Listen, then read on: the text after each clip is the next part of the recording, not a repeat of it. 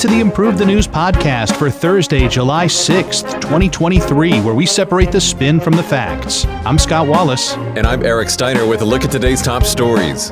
Russia and Ukraine accuse each other of an imminent attack on a key nuclear plant. July 4th is logged as the hottest day on Earth in 125,000 years. Russia and the U.S. consider a prisoner swap. Special forces are the focus of a UK war crimes inquiry on Afghanistan. A man arrested last week near Obama's house threatened a government facility. Macron suggests blocking social media amid French protests. A U.S. judge restricts Biden officials from contacting social media firms. Talks between UPS and its union break off. Cocaine briefly shuts down the White House. And chronic traumatic encephalopathy is discovered in a female athlete for the first time. In our top story, Russia and Ukraine accuse each other of an imminent attack on a nuclear plant. Here are the facts as agreed upon by U.S. News and World Report, Barron's, and TASS. Russia and Ukraine both accused each other of plotting to attack the Zaporizhzhia nuclear power plant, or ZNPP, on Tuesday, the strategic site seized by Russia during the first weeks of the invasion that has since remained in Russian control. The nuclear plant, Europe's largest with 6 reactors, all now turned off, has remained at the center of allegations leveled by both countries over the course of the conflict.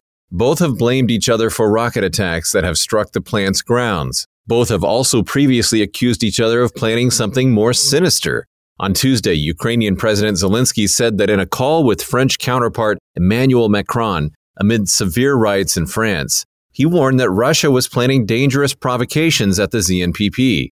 Quote, "We agreed to keep the situation under maximum control together with the IAEA," Zelensky said. Earlier in the day, Ukraine's military claimed to have intelligence that showed external objects similar to explosive devices were placed on the outer roof of the 3rd and 4th reactors by Russian forces at the nuclear plant. Their detonation should not damage power units, but may create a picture of shelling from the Ukrainian side.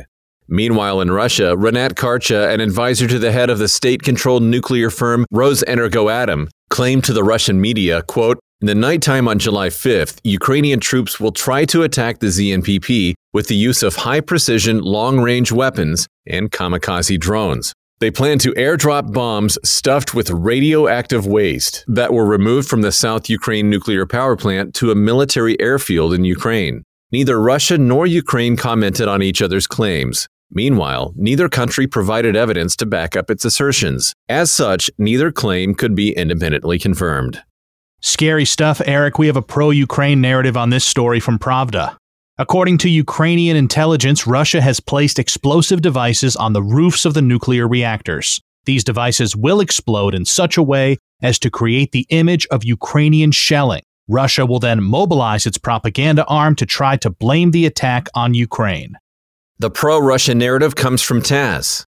Ukraine will attempt to attack the ZNPP with long-range weapons and kamikaze drones. Worse still, it's planning to fill the weapons with radioactive waste from other nuclear plants. Actions must be taken to avoid this catastrophe.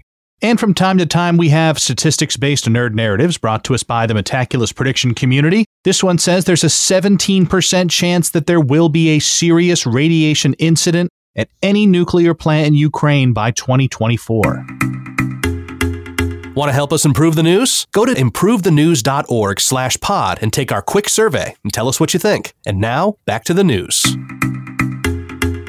July 4th is recorded as Earth's hottest day on record. Here are the facts as agreed upon by Forbes, The Washington Post, The Associated Press, The Hill, BBC News, and Scientific American. According to U.S. National Centers for Environmental Prediction data, July 4th was the hottest day ever recorded worldwide in as many as 125,000 years, with the average global temperature logging 17.18 degrees centigrade or 62.92 degrees Fahrenheit.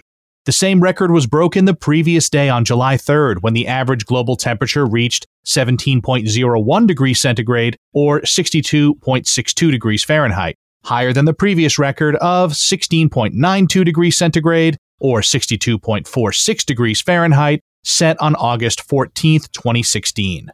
The record-breaking temperatures are yet to be confirmed officially, as the observations were based on the University of Maine's Climate Reanalyzer, a tool often used by climate scientists to forecast weather and climate patterns. Meanwhile, scientists attribute this sharp rise in average global temperature for the second day to climate change and an emerging El Niño, a weather pattern that usually brings increased temperatures worldwide every 2 to 7 years. Last month was the hottest June in the global record, with the average global temperature reaching 1.46 degrees centigrade above the typical temperatures recorded in the pre-industrial era between 1850 and 1900. According to the Intergovernmental Panel on Climate Change, global greenhouse gas emissions must be cut to 60% below 2019 levels by 2035 to protect the planet and its ecosystems. Scott, thank you for the facts of that story. Our first spin is Narrative A coming from The Guardian. Tuesday's record is a warning that the world must brace for more scorching temperatures over the next few months, as there is a good chance the average global temperature will exceed 1.5 degrees Celsius beyond pre-industrial times. As the escalating impacts of global warming are now evident, the world must get its act together and accelerate plans to radically cut greenhouse gas emissions and avoid the worst effects of human-induced climate change. The New York Post brings us Narrative B. Instead of fear-mongering over the dangers of climate change and blaming greenhouse gas emissions for rising global temperatures, this finding must be put in perspective. It's unfair to claim that climate change is reaching uncharted territory, and Tuesday's record is code red for humanity when the extreme rise in temperature is rooted in El Niño, a natural weather warming event that generally makes the planet hotter. There's a nerd narrative coming from Metaculous Prediction Community. It says there's a 19% chance that a global catastrophe will reduce the human population by 95% or more by 2100. According to a recent report, Russia and the U.S. are open to a prisoner swap involving reporter Gershkovich. Here are the facts as agreed upon by NPR Online News, USA Today, Business Insider, CBS, and The Guardian. On Tuesday, Kremlin spokesperson Dmitry Peskov said in a conference call with reporters that Russia and the U.S. have considered a prisoner swap that could potentially involve Russian-held Wall Street Journal reporter Evan Gershkovich and U.S.-held Vladimir Duneyev. These comments came one day after Lynn Tracy, U.S. ambassador to Russia, was allowed to visit Gershkovich, while staffers from the Russian embassy in Washington, D.C. were allowed to meet with Duneyev. Gershkovich has been held by Russia since March on espionage charges, which the Journal and the U.S. government deny. Meanwhile, Duneyev is being held in pretrial detention in Ohio after he was extradited from South Korea on U.S. cybercrime charges. Although Peskov confirmed the two countries have had contact over the issue, he said, quote, "We do not want to make them public. They must be followed and maintained in complete silence." The U.S. and Russia previously completed a similar trade in December 2022 as Russia freed U.S. basketball star Brittany Griner in exchange for arms dealer Victor Bout. Thanks for those facts, Eric. We have an establishment-critical narrative from Daily Mail. While the U.S. should try to secure the release of these prisoners, it must first work to stop Russia from consistently arresting Americans on trumped-up charges to force geopolitical confrontations. These prisoner swaps are never fair deals as they lead to Russian criminals being put back on the streets. Accepting them just plays into the Kremlin's hands. A pro-establishment narrative comes from Voice of America. Despite Russia's illegal war on Ukraine, the U.S. has remained engaged with Russia to secure the release of Gershkovich and other prisoners. Although it's unfortunate the U.S. might have to trade actual criminals for people being held on false charges, as in the Griner case, the U.S. will do whatever it takes to bring Gershkovich home. British special forces are probed for Afghan war crimes. Here are the facts as agreed upon by BBC News, The Times, Guardian, Al Jazeera, The Telegraph, and Sky News. Suspending its policy of neither confirming nor denying special force operations, the UK Ministry of Defence has confirmed that the military's special forces are at the heart of a war crimes inquiry. Defense Secretary Ben Wallace, however, wants the identities of those involved in the probe into the alleged summary executions of over 80 Afghan detainees between mid-2010 to mid-2013 to be kept secret. In response to these latest developments, a lawyer representing the victims' families argued that Wallace's partial admission risks discrediting this public inquiry and challenged his request to withhold the identities of all members of British Special Forces during the probe. This comes as a 2-day hearing at the Royals Court of Justice began on Wednesday to hear arguments from the Ministry of Defense and the Royal Military Police for restriction orders to be placed over some evidence submitted to the inquiry. This independent statutory inquiry into alleged unlawful activity by British military personnel in Afghanistan, which was commissioned last December, will also look at the effectiveness of follow-up investigations into any allegations. 2 Royal Military Police investigations, codenamed Operation Northmoor and Operation Sestro, are expected to be scrutinized, as only 3 soldiers were referred to the Service Prosecuting Authority.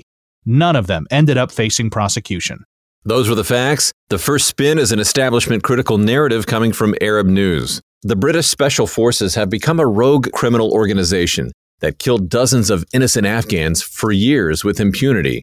The first inquiry into its illegal actions was completely inadequate and was deliberately planned to never get to the bottom of the heinous acts. While this agency may think it's above the law, the justice system must hold it accountable for war crimes. And Military Strategy magazine brings us the pro-establishment narrative. British Special Forces are among the world's best military units with state-of-the-art technology and specialized training that allows them to covertly neutralize terrorists around the globe and coordinate with allies. While some may criticize them, the Special Forces remain an invaluable asset to the UK military and play a pivotal role in British national security. Has your cousin Ben Wallace, the defense secretary over there, has he contacted you for any direction, any advice? We don't talk much, mainly around the holidays, so it's actually been a while, but, maybe I'll reach out. Yeah, you might in this situation, definitely. The whole family gets on a Zoom, on Christmas Eve, but that's about it. Absolutely. Plus COVID, In our next story, according to the feds, the January 6th defendant arrested near the Obama home made week-long series of threats.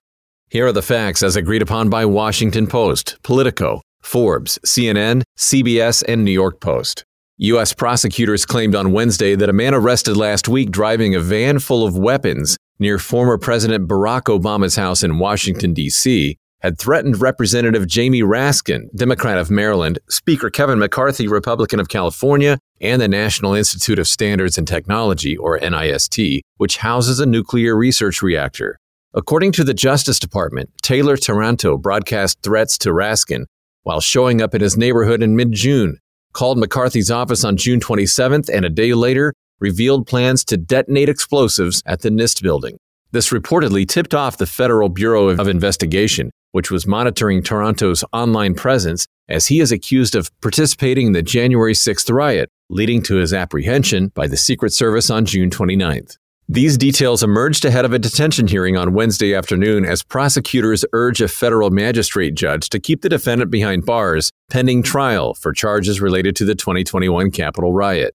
The 37-year-old from Washington State, who reportedly had been living in his van for months, was wanted on an arrest warrant for his alleged actions on January 6, 2021, and faces 4 misdemeanor charges related to the incident. It remains unclear, however, what the alleged U.S. Navy veteran and volunteer webmaster for the Republican Party in Franklin County, Washington, is specifically accused of doing in the riot. Oh, thanks for those sordid details, Eric. The anti-Trump narrative is brought to us by the D.L. Hughley Show. Donald Trump has not only unleashed a domestic terrorism movement, but he has been actively stimulating his followers to engage in dangerous behavior, such as doxing a former U.S. president. It's no coincidence that Capitol riot fugitive Taranto was arrested near Obama's home just days after Trump posted on his Truth Social the alleged address of the Obama's residence. The pro-Trump narrative is coming from the Gateway Pundit. While Taranto has indeed attended some nightly vigils for the January 6th political prisoners, he was kicked out for acting strange and claimed that Ashley Babbitt was not shot dead by police. One can just wonder why the feds took so long to arrest him, allowing him to walk free in Washington, D.C., even though he was inside the Capitol and near Babbitt when she was killed. And another nerd narrative from Metaculus. They predict there's a 2% chance that the U.S. will enter a second civil war before the year 2031. News from the civil unrest in France as Macron floats social media restrictions. Here are the facts as agreed upon by Euronews, The Guardian, Politico, and Bloomberg. During a meeting with mayors representing areas affected by ongoing riots, French President Emmanuel Macron said that the government should consider regulating or shutting down access to social media sites as unrest over the shooting of a 17-year-old continues. Macron has publicly blamed social media websites for inflaming the unrest in France, as he told the mayors that social media has changed the way young people relate to reality. France Interior Minister and Digital Minister met with representatives from TikTok, Snap, Twitter, and Meta last Friday, where the platforms were asked to actively remove violent content and help authorities identify those using the platforms to call for unrest. Macron said that restricting social media is a real debate that should continue once things cool down in France. Comments that drew condemnation from across the political spectrum, including from Macron's own party. France has endorsed numerous UN resolutions condemning government internet blocking. A government spokesperson has stressed to the public that any actions would be functional suspensions on features such as geolocation to prevent large gatherings. France's digital transition minister announced on Tuesday that a working group has been formed to address the role of social media in the protests, which could be included in future legislation. Scott, thanks for the facts of that story. The establishment critical narrative is the first spin for this story, and it's coming from Al Arabia. Macron has reduced himself to despotic tactics by attacking free expression on the internet. The tactic of social media censorship to quell unrest is a tactic of dictators, not leaders in free countries. What is driving the protests against the killing of Nahel Merzouk is anger against racism and discrimination in French society, not cell phones, which Macron is steadfastly refusing to recognize. And the pro-establishment narrative from Politico. Any potential restrictions on social media are for the sake of public safety, not censorship. Violent rioters are organizing through social media platforms. Videos of their crimes go viral and spur more violence as social media sites abdicate responsibility for the real-world repercussions of their platform. This inaction is leading to unnecessary violence and destruction in France. A judge limits Biden officials' contact with social media firms.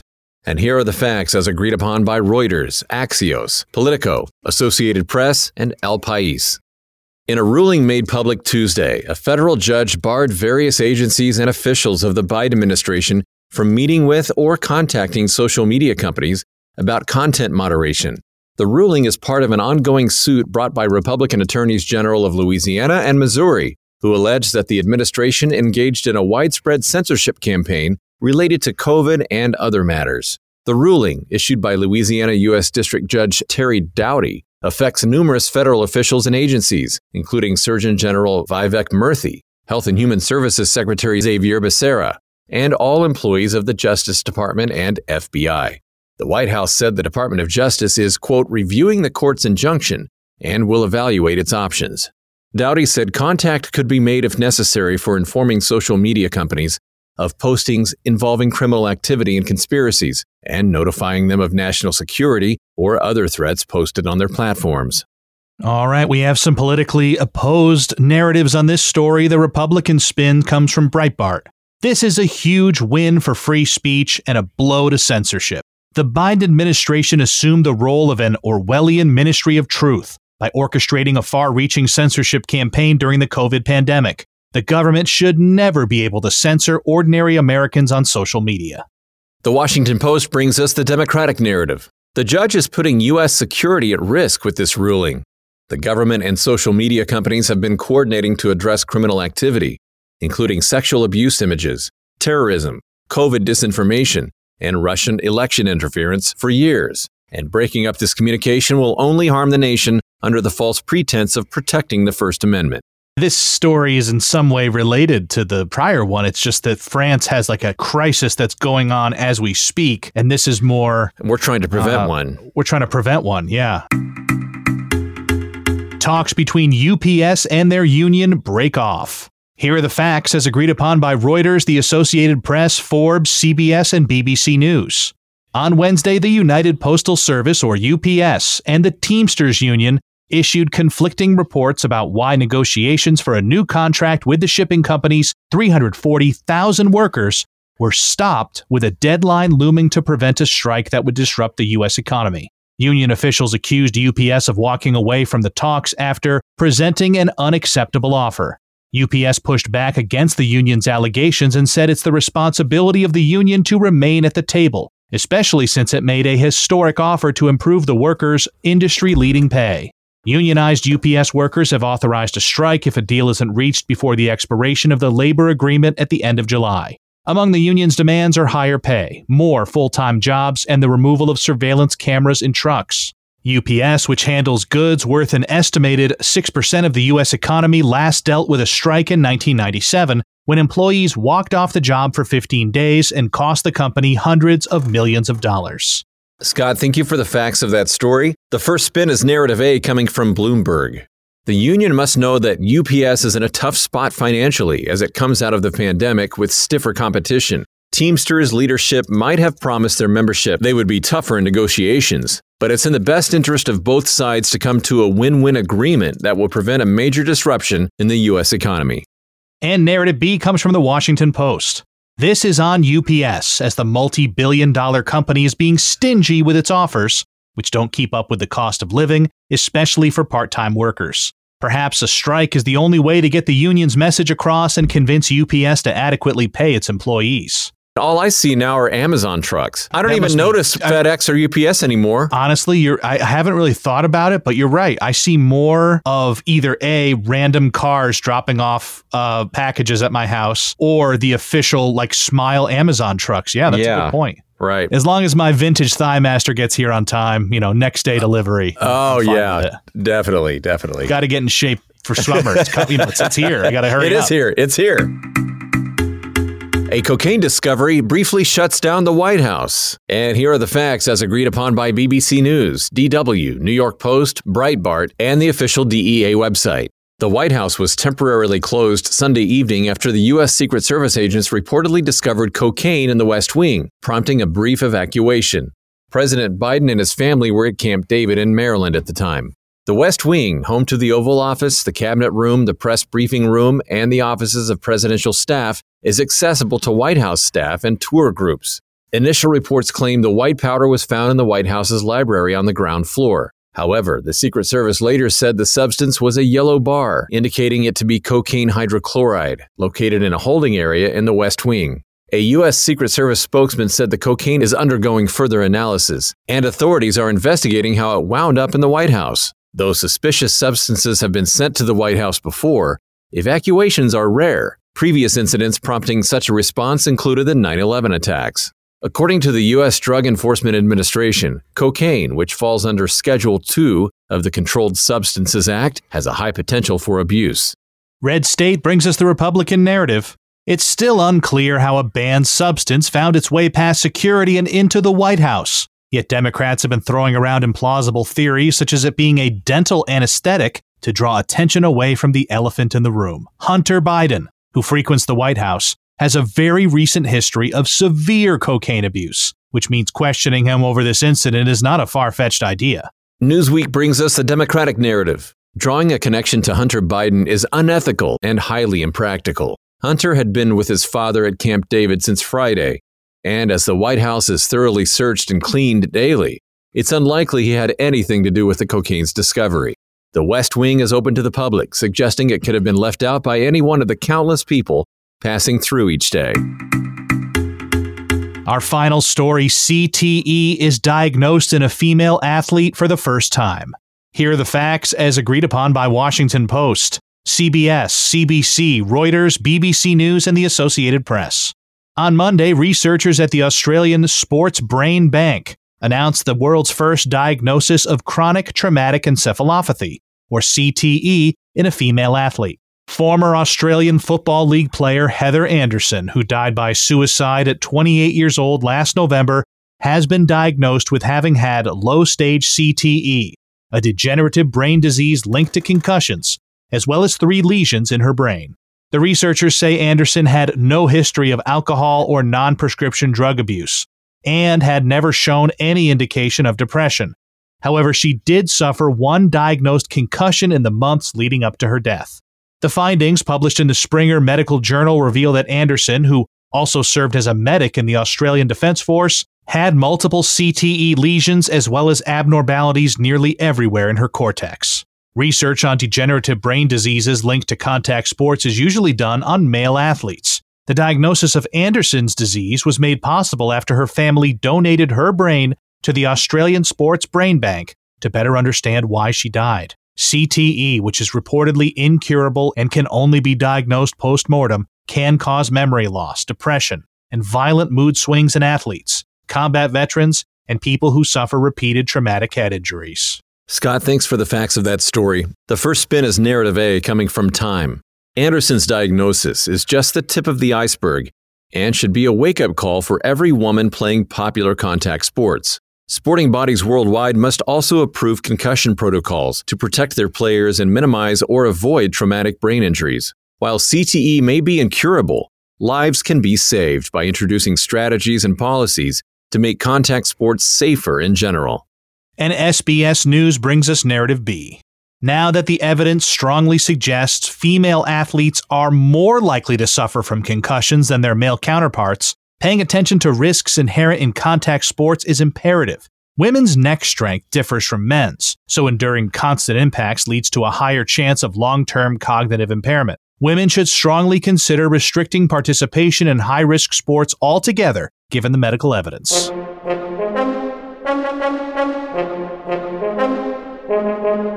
Thanks for listening to the Improve the News podcast for Thursday, July 6th, 2023. Each day, we use machine learning to read about 5,000 articles from about 100 newspapers and figure out which ones are about the same stories. For each major story, our editorial team then extracts both the key facts that all articles agree on and the key narratives where the articles differ. For more information on Improve the News, please visit our website, improvethenews.org. You can also download the Improve the News app on the Apple App Store or Google Play. For Scott Wallace, I'm Eric Steiner, inviting you to join us next time on Improve the News.